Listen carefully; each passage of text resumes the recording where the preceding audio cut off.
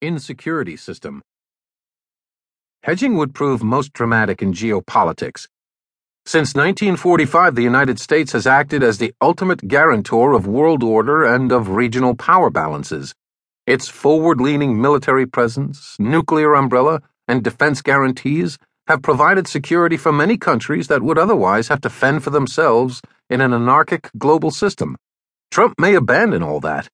Before and after his election, he made provocative statements that caused foreigners to mistrust their long-standing assumptions about U.S. intentions.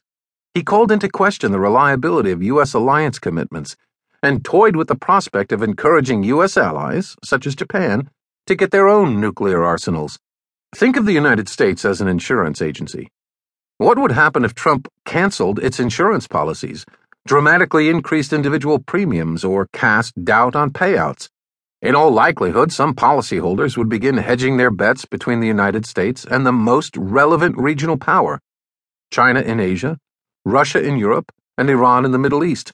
Such hedging would partly take place internally, as countries built up their individual capabilities for self-defense and bolstered regional bodies. But it would also occur externally, as traditional U.S. partners accommodated U.S. rivals and made their own ultimate intentions unclear.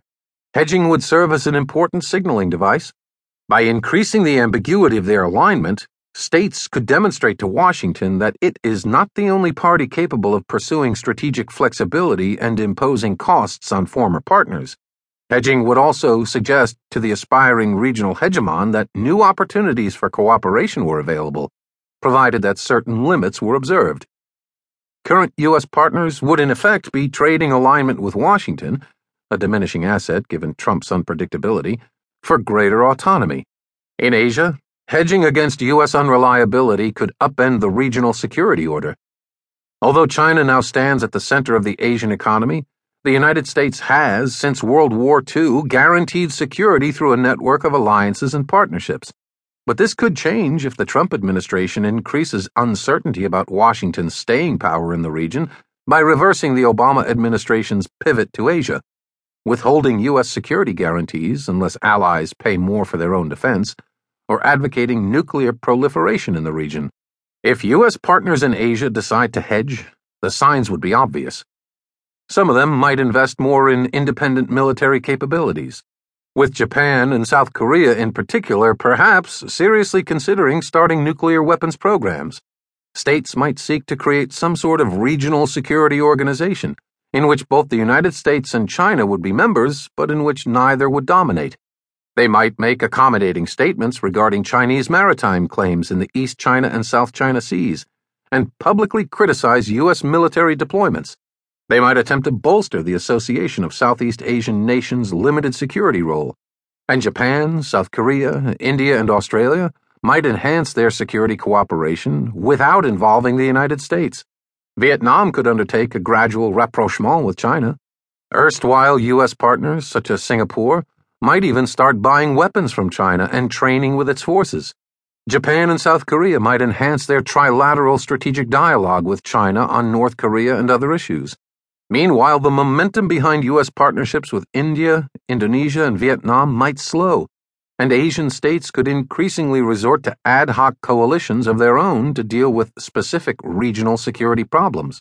In Europe, U.S. allies would hedge in response to weaker transatlantic ties, eroding U.S. commitments to NATO, or the prospect of a Washington-Moscow condominium that would transform European states into pawns.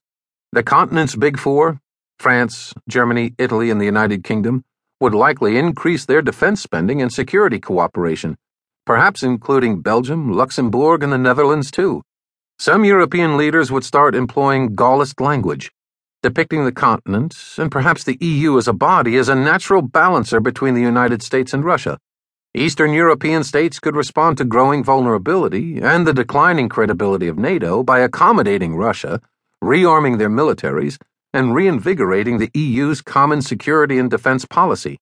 The suddenly vulnerable Baltic states could turn away from the United States and submit to Finlandization, a more neutral stance that would allow Moscow greater control over their policies.